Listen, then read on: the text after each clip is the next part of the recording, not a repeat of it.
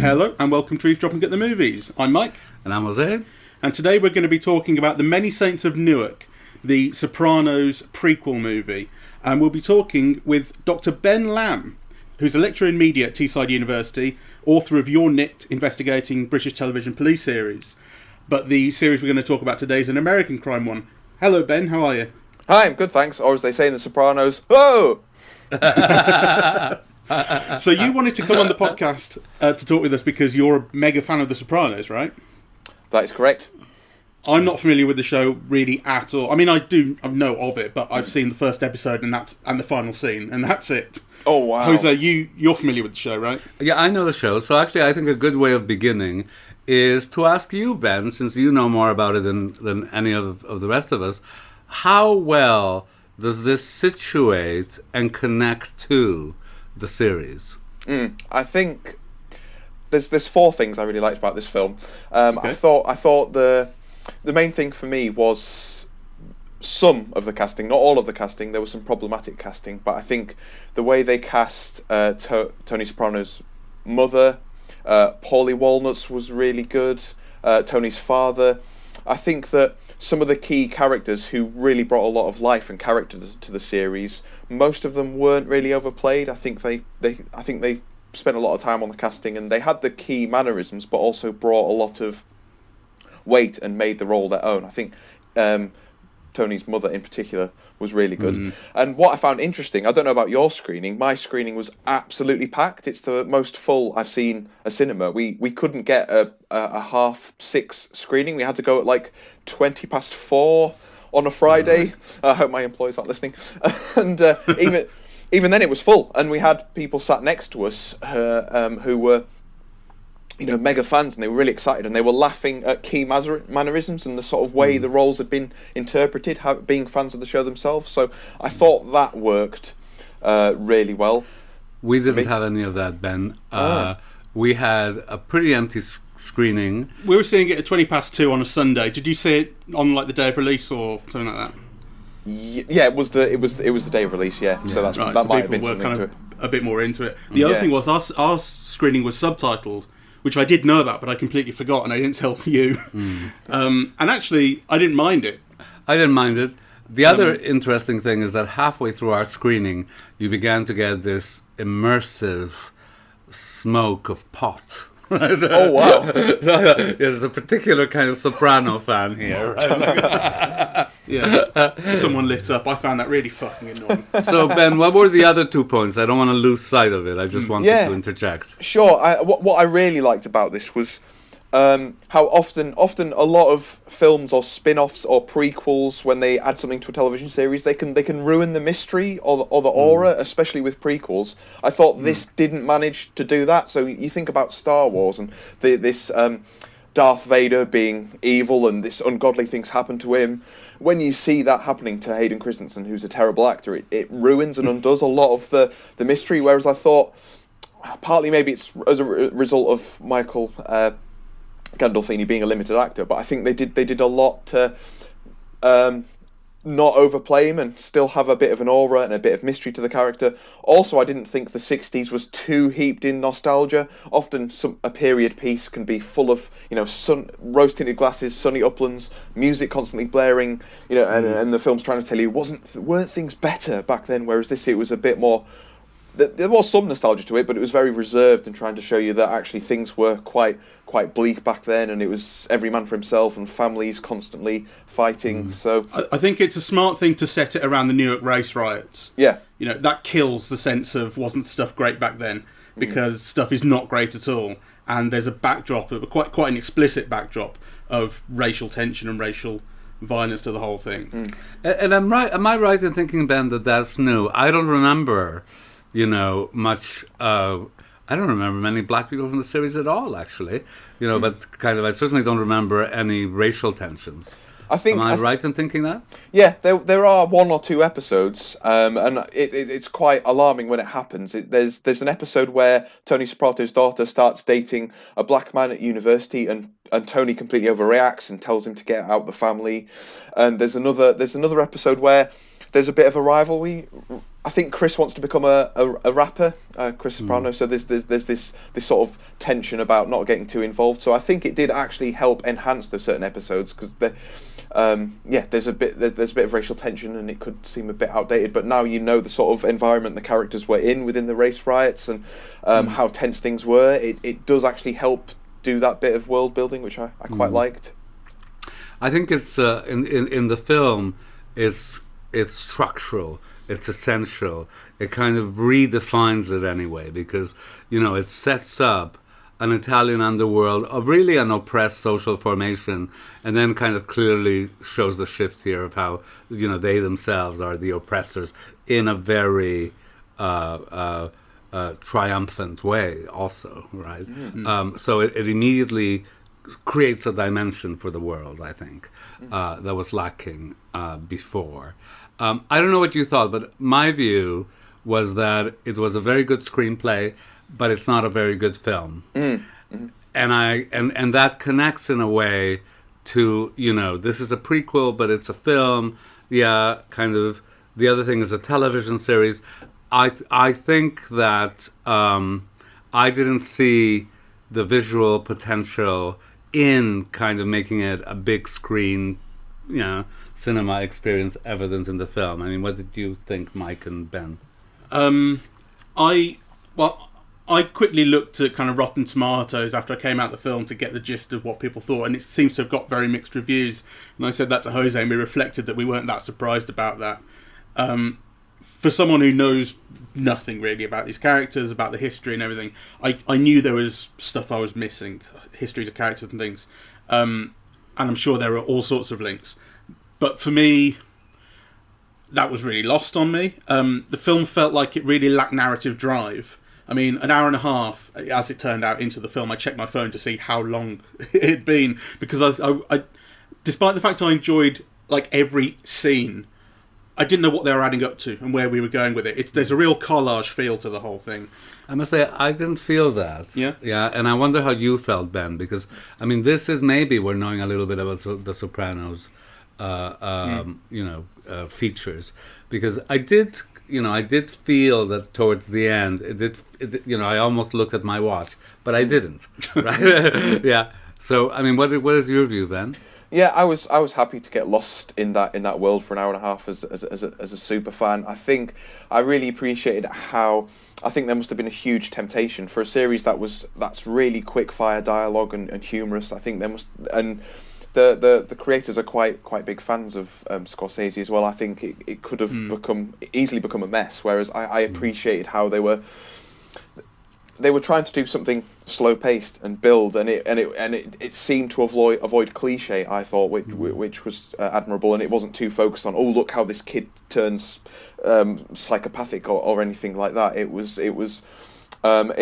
held me for an hour and a half, but I do think it is problematic for people unfamiliar with the series. I took my dad to see it, and he completely missed the end. He was like, "Oh, I can't wait any longer to go to the toilet," and he came in, and the credits were rolling. Like it didn't feel like it was building to anything, and he missed the whole point to it.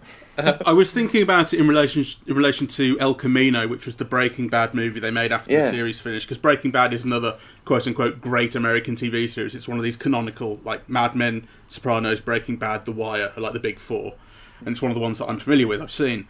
And when the film came out, that's not a prequel, it's set after the end of the series. I was thinking, why do we need to see any of this? Like, the series ended so well. What's this really adding? I don't need to know what happens to these characters afterwards. It just feels like a bit of a waste of my time. I can see this having more purpose. It's like, because it's the origin story, right? Like, the big guy, this is where he comes from, although the focus is more on this uncle character. But that's the point, right? It's the world and the family he comes from and the things that kind of built him. Although I do think that if Michael Gandolfini were a better actor, as you suggested, I think they might have actually given him more to do, and it might feel like that link to the character you then see in the series might be stronger. I don't know what you feel about that. How strongly do you feel it links with the series? Do you think it's not so much... How do you think it functions, not as an introduction to the series, but as kind of scene setting? I think it's quite limited, actually.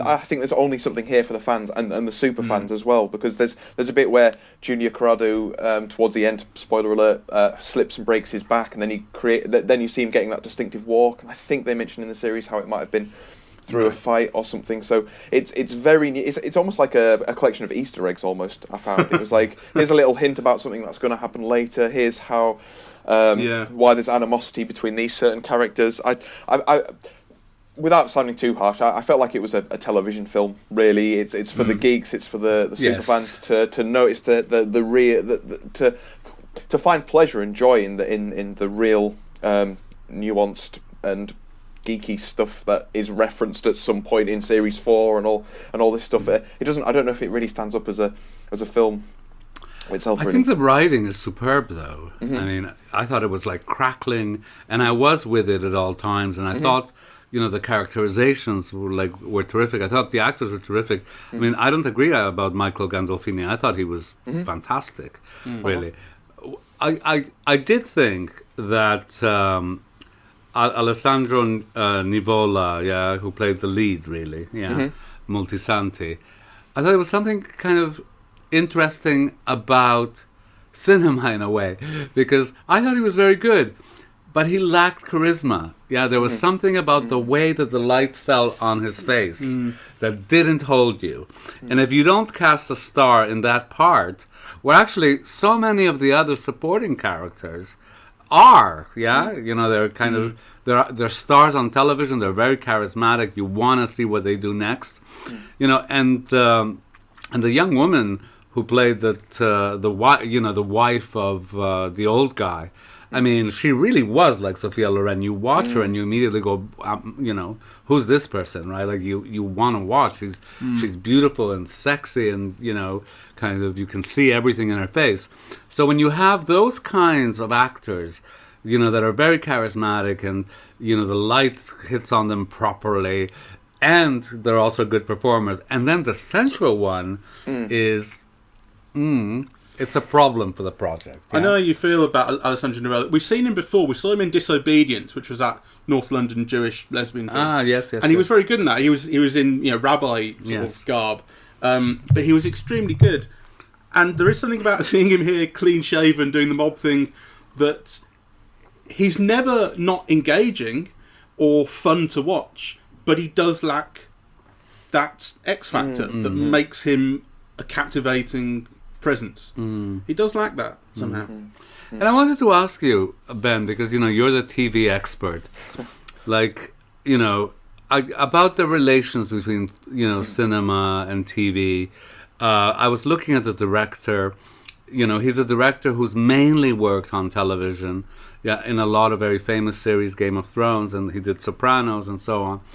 But there is really something, and I thought this before even knowing who directed it or what he'd done before, but there was something just that in the cinema you expected more. Yes, and I couldn't quite put my finger on what is it? Is it that there's no long shots? Is that there's what is it about it? But it felt very televisual to me. Yeah, it felt that you were missing out on something that a big screen presentation could provide that wasn't being made here. I mean, I'm not sure about this, but really, what did you think? I thought the same. I think The Sopranos was a series that really understood cinema, and you think about gangster films. It's a really saturated market, and they created a TV show that understands that world. And there's a really good essay that talks about how Tony Soprano is inherently depressed and has problems because he can't be the Godfather, or he can't be. He talks about Gary Cooper a lot. He can't be a cinematic gangster. And there's often scenes of it that they often talk about gangster films, and they'll show a shot of them watching a gangster films, and there's almost an acknowledgement there that they're in the real world and can't inhabit this visual way of expressing themselves, and that's why that's where a lot of the humour comes from, why he has to explain to his daughter why he's suddenly got blood on his knuckles during a college visit. And I felt the same. I felt these are essentially television writers, directors who know that the cinematic screen gives you something a bit extra, and I felt it in one way it was trying to be visual, and I understood that. I felt that the actually dialogue often could be quite minimal and subtle. It wasn't all quick fire jokes and witty dialogue and somewhat bang bang bang. It was more. It had that bit of that slower pace that you expect from cinema. But yeah, I think you're right. You didn't see any compositions on screen where it was telling you anything in addition to the dialogue. I felt there wasn't that. Also the poetic elements, the visual poetic elements. So there are two scenes specifically which are referencing, classic films. I mean, Mike mentioned this, right? The first scene is all about the Godfather, right? One of the women is called Apollonia and so on. And when you think of the wedding scene, at the beginning of the Godfather, and you compare this, to the baptism or first communion scene in this, like, it's not the visuals, or even the intercutting, or, so many things that you could do to kind of create tension and beauty and poetry and, connections to the rest of the film. This film is doing none of that, really, Yeah. And the other was the Scorsese bit from Goodfellas, where, kind of the shootout starts, and they try to make it comic, right? Through the blood going on the mustard suit and then the wig, And actually, you think here it's a question of rhythm and editing, and and it's not doing that either, really, So, and I think the references to those specific films, to me, brought out this film's lacks.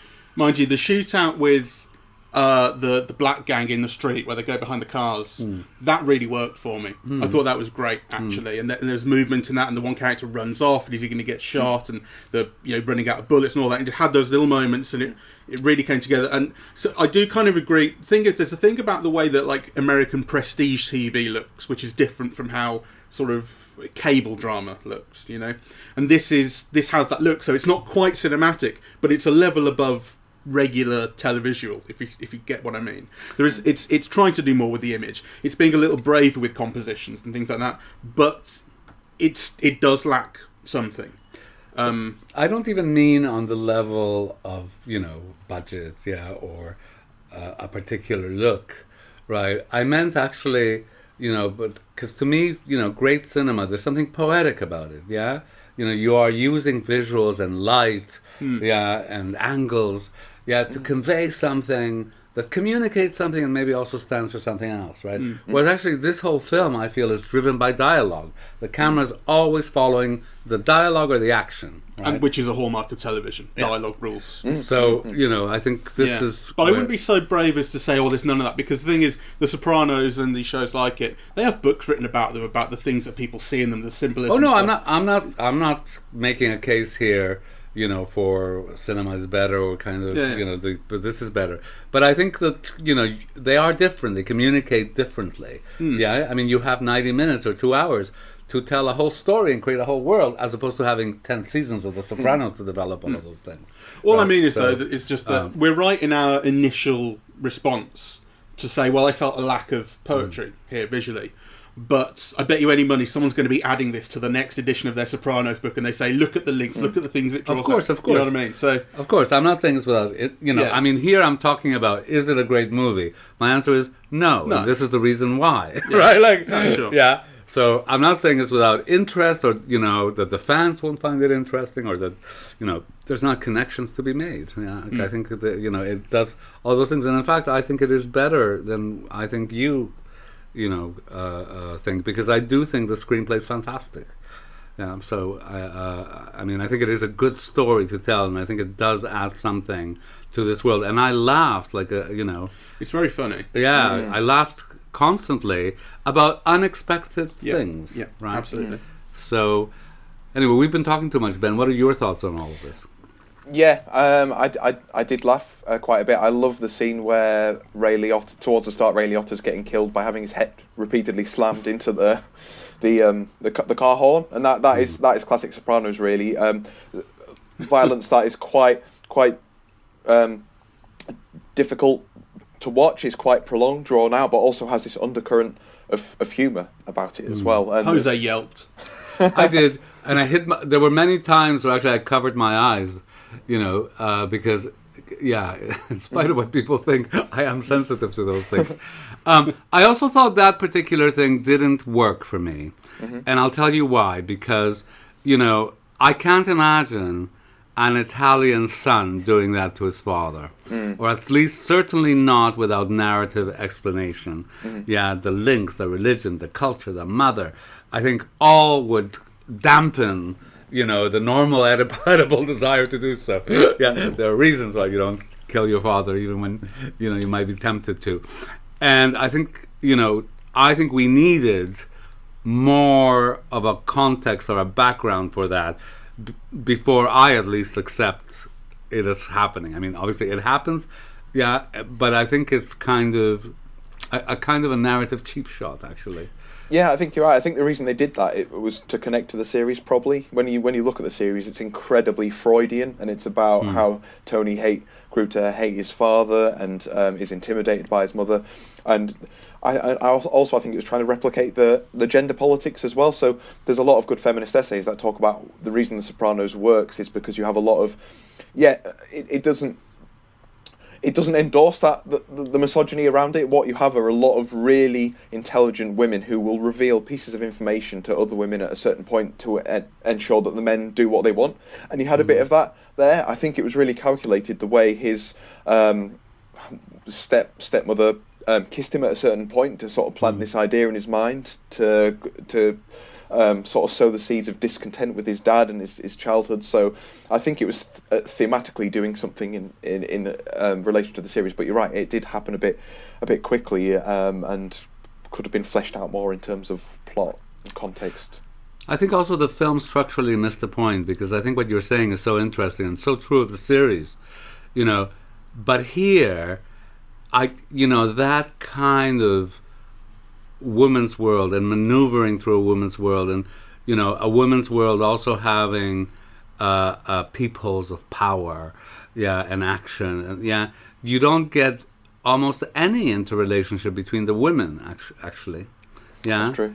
Themselves. It's always like the women in relation to the men, right? And actually there is a whole world that I think the film misses out on, and had it succeeded in doing that, if it had shown that what we see of black, kind of culture of the period and the gangsterism and its relation to the Italian gangsters, I mean, that would have been very, very powerful stuff. I think they missed an opportunity there, actually. Yeah, definitely. I think there were maybe, obviously, the 60s, 70s was probably more of a man's world, and I like how they had that element. But you're right, it would fail the Bechdel test. It missed out on an opportunity to be as, in terms of gender, be as interesting. Definitely. I was going to ask, what did you think about the sound design? I don't know if I was. No, I think the sound mixing wasn't really that good. I think it was intriguing what they did, and it was interesting. I felt that often I was having to lean in because the voices were quite quiet, and there was a group of lads next to us who were huge fans of The Sopranos, and they weren't being particularly loud. They were just sort of whispering and saying, "Oh, do you remember that bit?" And they weren't being antisocial, but it was almost drowning it out, and I was sort of having to pay real attention. Then there was a scene where the main I can't remember the main character's name, but he was having a falling out with his wife, and they were shouting. It had like a tinny quality, and I thought, oh, maybe there's something wrong with the projection. And then suddenly at the end, the music was so loud and it was really impactful. I thought, oh, that must have been a conscious decision. And I don't know if that undid the whole point of the film, because it was like, oh, this is effectively. It's like the opening scene in Goodfellas almost. It was the whole point is the prelude up to this boom. And then getting you back into the series. So I don't know if that worked for me. It was interesting, but in our screening, I would say our screening was really beautiful. I think it might be because of the subtitles. It was a digital projection because it had that is what brought the subtitles to it, and because it was then digital, it looked absolutely beautiful. And I didn't notice anything with that respect with the sound. Although I did kind of think, I'm glad this does have subtitles, because I would miss some of these jokes, I would miss some of this dialogue. There's a lot of Italian spoken and kind of Sicilian slang that is just spelled out on screen when you've got the subtitles, and that's very helpful, because these would be things that I would be, oh, did I hear that right? What am I supposed to be hearing? You know what I mean?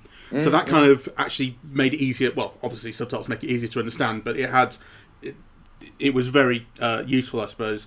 I did think it was very heavy on Foley, the sound mix. I mean, there's a lot of footsteps on gravel paths and guns cocking and stuff, and they're very present in your ears. I think maybe that has something to do with. And actually, the subtitle print makes that even more obvious because it's constantly telling you, footprints on grass. There were proper closed caption subtitles with all of that. Yeah, I must say that I love the music and the choices of the music, and the way that they periodize it. I thought actually they were really inventive, right? To have like Neil Diamond and Van Morrison, along with all the black groups, and to kind of make Miles Davis of a feature.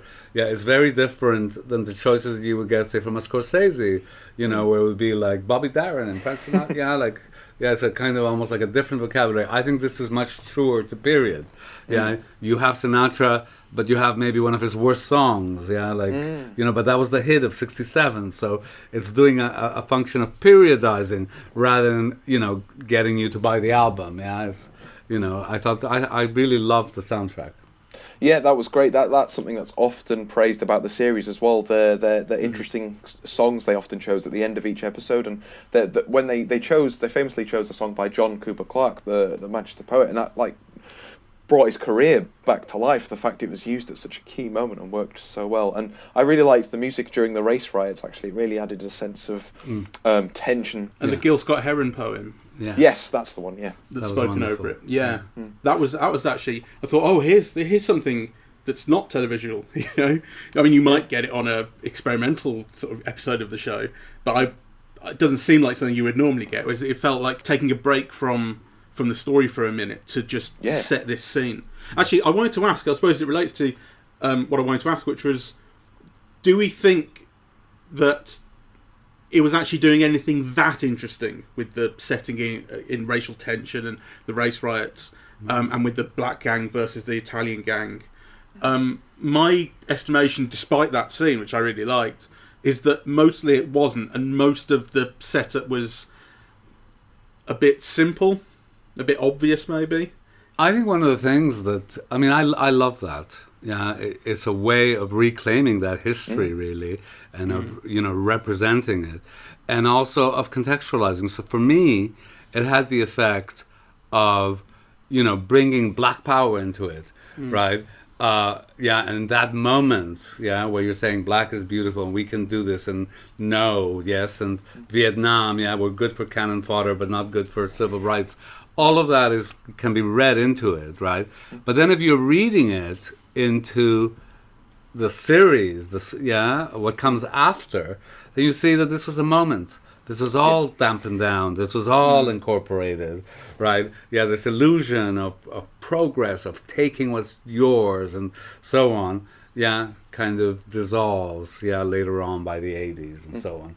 It's taking this black gang, and the leader of the gang in particular, Harold, is all about, I'm going to do this for myself. No more working for the Italian-American gangsters. He treats me like a Pullman porter. It's a very resonant phrase. Setting up my own gang, to the point where when they interrogate the... I can't remember the guy's name, but the one where they take his teeth out and end up shooting him.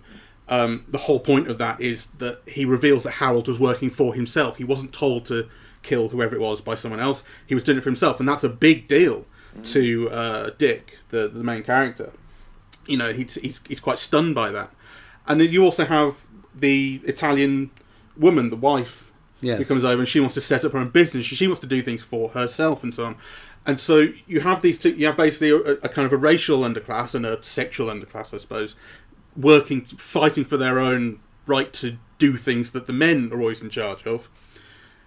And I suppose the way that the men react, mostly in the person of Dick, is just by lashing out and killing people left, right, and centre. I suppose it makes sense. He has no. That's the only way he reacts to things. He kills people quite a lot, and with much thought or remorse. I suppose when he kills his dad, it's accidental, but he is beating the fuck out of him.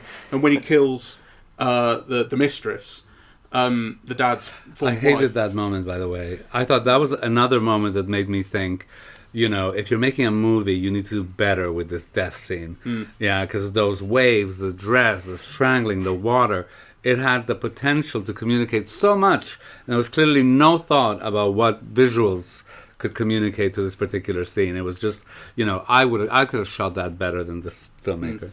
I think an amateur would have, really. It's a really key moment in the film, and it's just thrown away, really. But he kills these two people that are important to him, and well, I suppose he has remorse because then he wants to do these good deeds, and that's when he has met his dad's brother, who's also played by Ray Liotta. And I thought it's great Ray Liotta's playing a different type of character. I mean, I thought he was really good as the brother. Yes. And the brother's this kind of guru Buddha figure who's been in prison for 20 odd years for doing murder, and he's a really bizarre presence. I really liked him. And he immediately works out that Dick has murdered these people. It's so obvious. Those scenes were really funny as well. I thought that you don't usually see Ray Liotta in that sort of role. You usually see him in the other brother, where he's turning everything up to 11 and losing it, and then that dialogue was fantastic. But even in that earlier role, he was funny.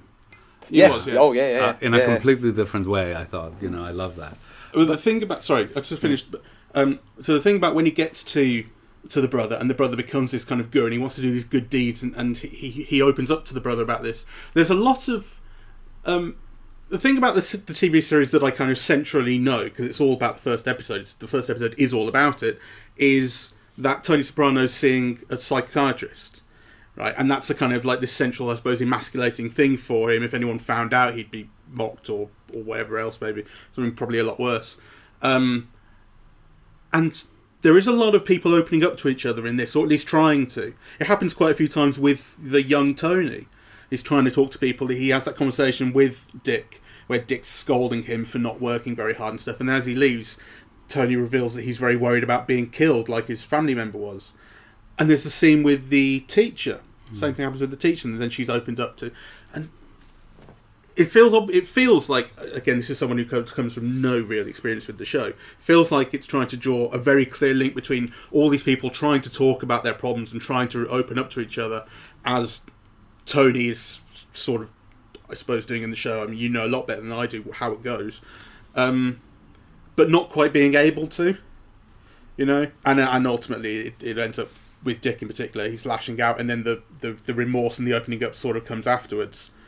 I think these are all questions for you, Ben, and I think we're not taking advantage of you properly, because you are an expert on the show. So it might be a good idea to go through the characters, the situations, or, you said you were sitting next to all of those Soprano fans that were reacting in a particular way. So take us through that. What ways, which characters, what connections do you see? Yeah, sure. So I think Mike's on the money there. Really, the one reason that the show is considered to be fairly feminist to a degree is because you have Tony in a powerful woman's office, and he's framed like a little kid. This big skulking man is sat down and having to expose his feelings and himself. So there's definitely, I totally agree with what you said. What a lot of fans were laughing about, but I feel a lot of general fans weren't laughing about, was the way Silvio is portrayed, and it just didn't work for me. That's the character with the hair coming off, and he was almost the character's trying too hard. He was gurning, and he had the same walk. And there's towards the end where he walks towards the end of the warehouse door to open it to see the kids still there. Like the collection of fans chuckled, and they were saying, "Oh wow, he's really captured the same walk," but it didn't really add anything. It felt like he was an actor and a character from something completely different, where everyone's overacting into this fairly realistic world, and it just clashed for me. Really, that was what I thought. Oh, that's interesting. That's just something that isn't really working. Is working for the fans, but not for the general fans. I thought. And some of the other characters. I really liked Junior Soprano, actually. I thought that... I can't remember the actor's name now. He brought a real sort of energy and fierceness. And Michael Soprano, I think. Is it? Son. No, sorry. It's not the son. It's the guy who breaks his back, isn't it? Yeah. Corey Stoll. Yeah. He was wonderful, yes. Corey Stoll. Yeah, that's right. I was looking for it here. He was really good. Yeah, he was the bloke in Ant-Man. Yeah. But yeah, the interplay between Mother and Tony, actually, you could really see the beginnings of that relationship forming, because the series, they do cut back to these scenes when he was a kid now and again. But here, I think it made it a bit more complex, actually, in a way. In the series, she's this terrible mother, and they hate each other, and she tells someone to have Tony killed because he's not respecting her. Whereas here you see a lot of, actually I would say a lot of affection for him in a way, and not really knowing how to express that. There's a lot of that in the series as well. The sort of intergenerational, we don't know how to talk to our kids or discipline them in the right way. You see a mother who cares, and I thought that was really fascinating conversation between her and the teacher, where the teacher's saying, you know, he's really smart and he can go a long way, and she doesn't really know how to acknowledge that. It's like she almost talks him down in a way because they can't really expect to have those aspirations given where they are in society. So I thought that really added, it opened a window quite well when you only get glimpses in the series without, like I say, completely ruining the backstory and making it cliched and ridiculous. And you know, I think you could go back to that film again as a fan. You know, it makes you want to watch the series again. It's almost like an advert for the series in a way. The young Tony is quite vocal at one or two points about not wanting to join the family's legacy of crime. He wants to go things straight, and there's this whole thing about wanting to be a pro footballer and so on. But then obviously we know that that's not going to be what happens, and I suppose that's crystallised by this thing about accepting the stolen speakers from his uncle. Does that make sense to you? Like that the young Tony would be like that? That's who he was initially, and then he would fall into the family's ways nonetheless. Yeah, I think so. That a lot of what he talks to Dr. Melfi about in the series is the first time he realised his dad was a gangster, and how he passed out when he first saw some blood and a piece of violence and started to negotiate and work out who he was. So I think that would definitely be it's difficult because you spent so long with James Gandolfini and who he is in that moment. It's hard to think, well, would he necessarily be like that as a child? He really, some of the best scenes is when his child, Sir Anthony Soprano Jr. grows up and he just doesn't understand him. And there's this amazing scene in the series where his son's in his pants on MSN Messenger laughing, and it just cuts to him like looking at his son with utter contempt. He just doesn't understand this world where they're all talking to each other through online and laughing, and he thinks his son's too weak. And yeah, I can kind of, it's actually quite hard to imagine him as that innocent and young. I would say actually you expect perhaps a bit more of he's never quite innocent, right? Like, so there is this, on the one hand, I think that the film posits this, let's protect him, let's not turn him into a gangster. Yeah, but actually you could see that even though he's very appealing and affectionate and so on, that it's almost like he's born that way. Because, you know, given all these different options, he always takes the easy one, right? And then he's really prone to violence. I mean, you know, the scene where he's in the phone booth trying to get his uncle, and where you realize that the girl he's with will become his wife, I mean, that jumping into violence, so I think actually the film does show you that there is something in this kid from the very beginning that makes him ideal for, you know, a capo, right? Like the running numbers at school as well. Yeah, definitely. There's one of the key threads throughout the series is this guy. Towards the end, especially Dr. Melfi has her own therapist who she sees, and they're sort of debating, you know, is this guy actually manipulating you? Is this psychiatrist? Is he a psychopath? And she decides to drop him as a client towards the end because she feels actually quite threatened that he might have been playing this game all along. What's interesting, I suppose, I'm just sort of thinking out loud. What's also interesting about the character in the series is that he really cares about animals. Often, you know, somebody who could kill their nephew without thinking about it. Often, the cliche trope is, oh well, a psychopath. You first realise they're a psychopath when they start as a kid torturing animals. Whereas one of the reasons Tony kills Ralph in the series is because he didn't look after his horse, and he's really angry about it. The first reason he has a panic attack in the first episode is because his ducks fly away and he feels a sense of loss. So I do think it's an interesting, a complex character. So that there are elements of him being able to turn on the violence and being hot-headed, and at the same time being quite really valuing certain values really, and close relationships. So the throwing of the speakers is perhaps where he first starts to feel damaged and let down in a way that takes him on this journey.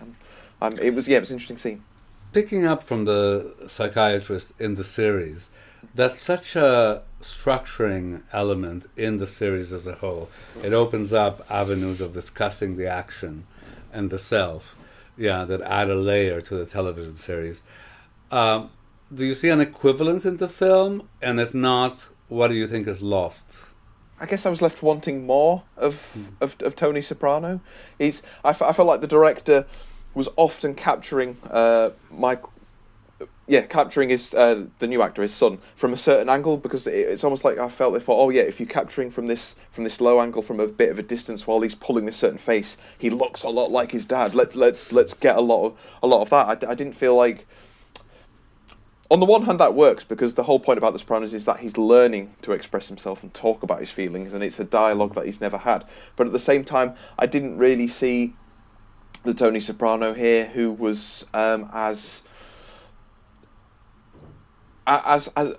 he can express himself a certain way around men, and he's really funny and really has a good sense of timing, and is really intelligent and quick-witted around men in the series. We don't necessarily see that, I think, as when he's as a young man. I mean, he's not even the main character in the film, is he? We're seeing the environment he's brought up in. I guess there was an equivalent. The nearest equivalent is him opening up.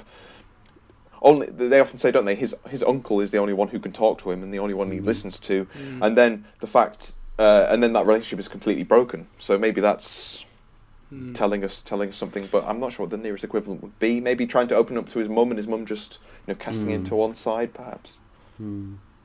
I thought one of the interesting things, because one of the things I loved about James Gandolfini is that he had this energy. Right, it was just, so it wasn't just that he was, like, intelligent, it was, like, physically, he had this energy. I think a little bit like Cagney, actually, that they used to say that, like, Cagney displaced air. He was, like, so electric that, like, the air. And actually, I think James Gandolfini had a bit about that. And actually, this character has none of it at all, right? He's very placid.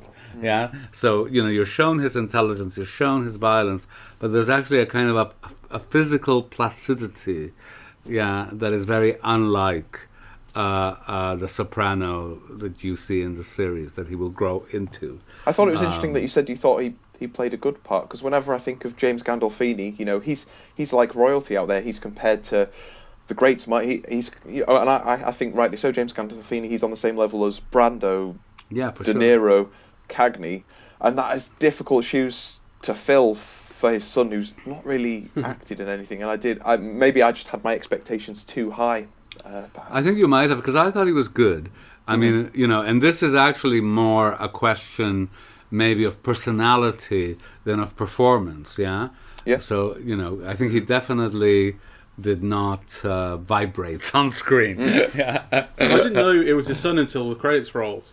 Okay. And up until then, I had been thinking, they've made sure to find someone who looked like James Gandolfini, which is why he's a little bit limited, I did think. And then, you reveal that, it's actually his son, and so that the choice is kind of obvious. And they've decided that we can go with him. But I do wonder whether there was a better actor out there. On the other hand, he had the presence that the lead lacked. Yes, to a point. Nothing. To a point, Maybe, there was something about him. He did feel like he was quite sinister, but I wasn't sure whether that was everyone working really hard around him to set up this scene, rather than him as an actor making really good choices and having instinct. It can be difficult to tell. And you're not expecting him to be the complete Tony Soprano from the start. The whole thing is it's how he's going to become that. But I do also think there's too little change. I mean, is there really any change in him from the beginning to the end? I get the feeling that, like, there's another prequel available to show him developing into the modern day gangster that we saw. Sure. I mean, he's very young here, and to be fair to him, he only plays the last third of the character, which is a supporting part to begin with, right? Absolutely. Because a younger actor plays the first half of the film or whatever. So I like seeing him. He is in no way a major problem for me. A much bigger problem is the lead. Because I do think that is almost like a charisma-free zone, and that is a problem in the film. You know, I mean, if you think of what Ray Liotta brings in his brief sequences, that's what you want the lead of a film to bring, right? And so it's a real problem when there's a vacuum there. Yeah.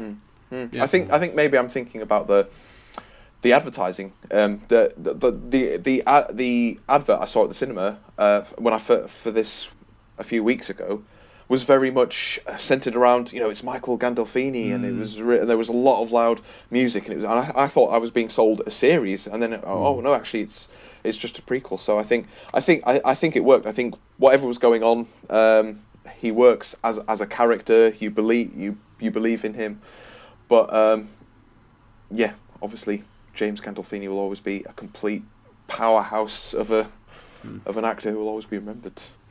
But actually, I mean, I don't want to belabor this point too much, but I would also say that the guy who played Soprano's father, he was the lead in, I forget which television show, one of them. Oh, The Walking Dead. Oh, John Bernthal. Yeah. Yeah. I mean, you know, he's so charismatic, right? You can't, he's wonderful and brief. The guy also who falls on his own, he's very charismatic. The wife, I think, also, and certainly the girlfriend, right, who's like a sex bomb. She's wonderful. So, I think it's a real problem. Forrestal's character engineering Dick's death didn't ring true to me. I accepted it because of the thing that happens, and maybe it's something that's referenced in the show, and that's why it winds up in the film. I don't know, but it did feel like basically his problem with Dick was that Dick laughed at him when he fell and broke his back. Do these people really have that short a temper? And the thing is, at least when Dick kills people, it's like there's a heat of the moment thing going on, you know. And like I say, with his dad, it was heat of the moment that he was beating him up, but it was an accident that he killed him. It wasn't an accident that he killed the mistress, but it was heat of the moment. Whereas the junior character, it's premeditated. He gets someone to take out a hit. Is there enough reason for that? Yes. Even in the world of the gangsters? Yes. I think so. It does happen in the first series as well. I think these gangsters need to bloody grow up. Yeah. I mean, well, I think that happens in real life. You are removing someone's dignity from them in public. Yeah, and people take those things very seriously. That you have to be respectful. Maybe it could have been communicated a little bit more richly, cinematically. How. Yes. Yeah. I think the film missed a real opportunity. You know, because what I was waiting for the film to show us was that the guy who'd killed him was his nephew. Yeah. Because the way that you're shown is you're not shown the face, you don't know who does it, right? So to have revealed that it was the nephew who did it would have added it would have brought so many things together in the film, actually. Yeah, the uncle's disdain, the ignoring him, So, but no, we still don't know. Do you think it would have made sense for young Tony to have done it? Yes. I mean, I already think it doesn't make sense that Junior ordered the hit. I think it would have been wildly, like, for me to buy that Tony was willing to do it just after being ignored by his uncle.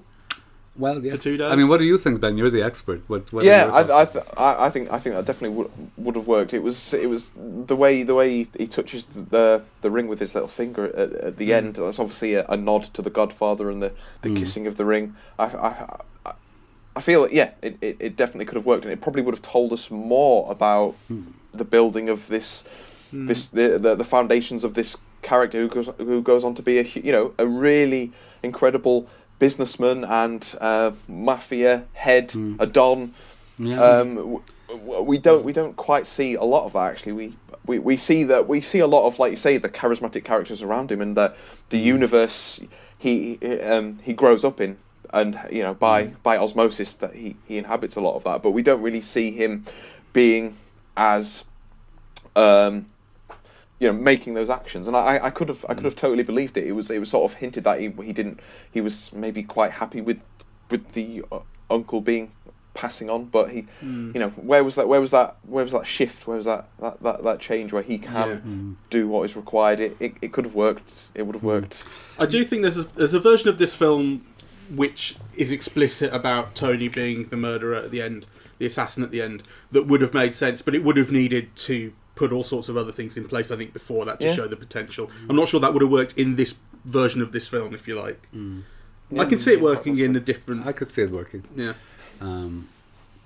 I do feel there might be a sequel on the way, depending on how it does. It feel like there was a lot of stuff that wasn't told, that we didn't see that happens between that and the film. But what's interesting is now TV have seen, I think it's 120% increase in the amount of people watching The Sopranos, because there's a pandemic, and it's one of those series whereby people say, "Oh, I never got around to seeing this," and it is landing with the next generation. And also, apparently, it's been Googled 3 times more than usual through the course of the pandemic. So they clearly have seen a business opportunity to make this and possibly another one. I do get quite wary about them ruining the mythology of it and the legacy of it. If they reveal too much, it's very difficult to tread, isn't it? You know, we can't show too much. We don't want to ruin everything. But there was a thing I read recently. I think it was on a podcast. Someone was talking about James Gandolfini was paid some $5 million not to do a gangster role in a film or something like that, and he was paid by HBO because they wanted to protect him as Tony Soprano. So clearly they understand the power of the character and the value of him, that they would pay James Gandolfini that much to not do something. Yeah, that's a good point.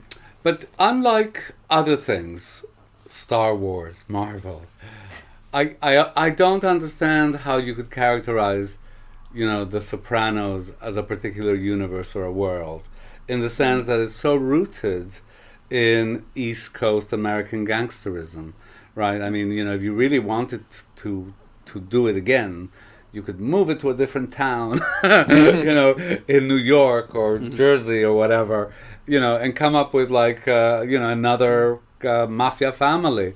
So I think these dangers of ruining it or protecting the world. I mean, I can understand why HBO paid Gandolfini at that time, just the same way that Disney had to veto every Hayley Mills film, because she has a star persona and you don't want to ruin the business on the next film if she plays a teenage prostitute all of a sudden, right?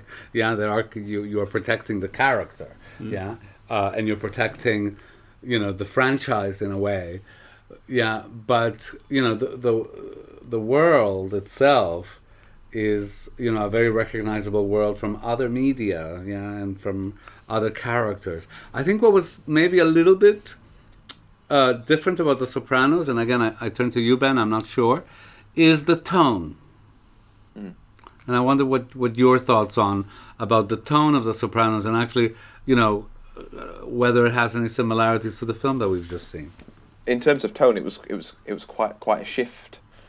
Actually, it felt the pacing is something different, but it was quite quieter, long drawn out. I think the tone. So The Sopranos is one of the funniest things that was on TV. That's why it was such a hit. This film did make me laugh out loud, and it did have humour. But in terms of tone, it maybe wasn't as impactful or as dynamic or as loud, or I don't know. It felt like it was over the course of the whole Sopranos. It is quite a. What was interesting about The Sopranos is that someone can watch an episode in isolation and be completely drawn in by the characters and the story arc of that particular episode and the quandary that Tony's having to face, which is to a degree wrapped up. But you also get so much pleasure in seeing all the episodes, whereas I don't think it had the same... I don't think it was... In terms of tone, I don't think it was necessarily as cutting. This is very much a period piece... in the 70s, there's some real bad dudes, but it felt quite removed from one of the best episodes is one of the most impactful episodes is in the first series, where Tony, he takes his daughter on a college trip and ends up strangling this guy to death because he happens to see him across the canteen, and he has to do it in secret and then hide it from his family. I think the tone, it wasn't as necessarily cutting, sarcastic, witty. I know what you mean. It's funny what you say about getting drawn into just the complete arc of one episode, because I can honestly say that the reason I've never stuck with the show past the first episode is because the first episode, I've watched it about 3 times. It feels so complete that I watch it going, I'll watch The Sopranos now, and then I watch the first episode and I go, oh, that's the whole story. It just feels like I get this character and everything about him from episode 1, and I don't feel the need to see episode 2. It's really, and I know that I have to eventually see it. That's a huge. A lot of people go through that. Actually, I did myself. Yeah. I saw the episode a couple of times before because you see the amount of episodes involved, but also it neatly wraps up at the end. Yeah. I think people have either really invested in it and seen loads of episodes, or they've tried it and not, persevered through, because it's you get it straight away. But I totally get what you mean about the tone here lacking something. I think it's partially the slowness, but I think it comes down actually to what you were saying, Jose, about James Gandolfini. His presence in the show, at least in the episode I've seen and the few clips around, he has that energy and he has that edge, and you feel like things are a little bit dangerous or something. Whereas here, I mean, despite the fact that so many people die, and they die very surprisingly and shockingly, and you don't necessarily see it coming, someone just walks up and shoots someone in the back of the head. It doesn't feel like it's a dangerous or surprising world that we live in, or one that you have to be on your toes, that kind of thing. And that's, from my brief impression of the show, that's something that the show does communicate. It feels a little blank here, that tone. Yeah, definitely. You can look at someone in the wrong way, or say something in a slightly wrong tone, and it can be a life or death decision, and you have people constantly watching themselves and trying to work out what they can say in front of other people. Yeah, whereas here, it doesn't have that impact, or that bite in the same way. I thought the scene where the guy that gets shot in the Vietnam recruitment office, it doesn't lack. It was quite gratuitous and quick and loud and shocking, but not to the same degree where you're like, wow, what did I just see? You sort of accept it's part of the world, and it moves on to the next scene. It's the way it was filmed, because I thought the concept was brilliant, actually. It's just, the way that it was filmed, I think it didn't draw out the full impact of what the situation required. But this is maybe beating a dead horse. So, I think that is what I didn't get on with Corey Stoll ordering the assassination of Dick. I think that's what I didn't get on with, because I've just said that this is a world where people can die at a moment's notice, and we see that throughout the film. So you're right to say, of course it makes sense it would happen, but I didn't feel that. I didn't feel like it had been communicated, it had been set up tonally that this was a present, or ever-present danger. So I think if it had been, then when you see those shots from basically the POV of Corey Stoll on his back, looking up at Alessandro Nivola laughing at him, had it been set up, I would have felt, this man's going to die. I mean, I think the film does set it up in dialogue, but it doesn't do so kind of visually or rhythmically. Because there's the look that he gives when the guy laughs. Then there's the conversation with the wife, and and then he can't fuck, and he blames him for it. I mean, you do get accumulation of elements, right? Yeah, absolutely. So, but it's just the way that it's shown. Would you recommend it to someone who's not seen the series? I don't know that I would. Oh, you would? I would, yes, I would. I mean, I found it entertaining, and I love that. I found it funny. I love that young actress who plays the Italian bride. Let me find her name. We must find her name. We've not mentioned her. And I love Ray Liotta. I mean, it's a fantastic dual performance. So to me, all of those things is a good enough reason to see the film. I mean, it's sometimes very easy to say, it's not this and it's not that and it's not a masterpiece and whatever. But, I think I really enjoyed watching it. So. Good, because I'm just so entrenched in the series and the fandom. I thought, I'm getting something out of this. But if you don't know any of the characters, is it creating enough for you? I suppose that's the question for Mike. For Mike, yeah.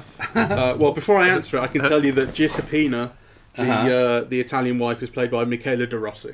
Fantastic, and Michela, you're a star. She's got amazing hair. I would say, as someone who doesn't know the show, this is not something that makes me want to watch the show.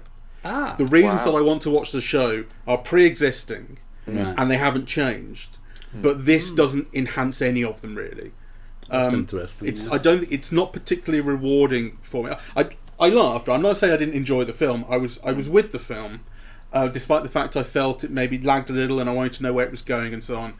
I was with every scene individually, and I liked a lot of the dialogue.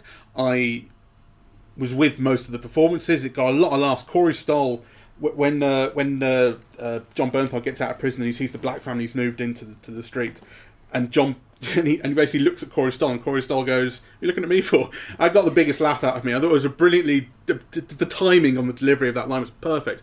Really, really funny film. But it feels to me like a separate concern almost to The Sopranos, because I don't know The Sopranos, and it is not something that on its own makes me interested to see The Sopranos. But would you recommend it as a film? I mean, it's all right. Well, I thought it was much better than all right, really. I would recommend it. So, all right. Well, on that note, Great. Ben, thank you so much for joining us. Yeah, thanks. Thanks for having me. Yeah. Lovely to have you, Ben. Thank you very much for listening. We are eavesdropping at the movies, and we are on Apple Podcasts, Audible, Google Podcasts, Spotify, SoundCloud, and YouTube. Our social media is Facebook and Twitter at Eavesdrop Movies, and the website is eavesdroppingatthemovies.com. Thanks again, Ben. Bye, Ben. Bye. Thank you.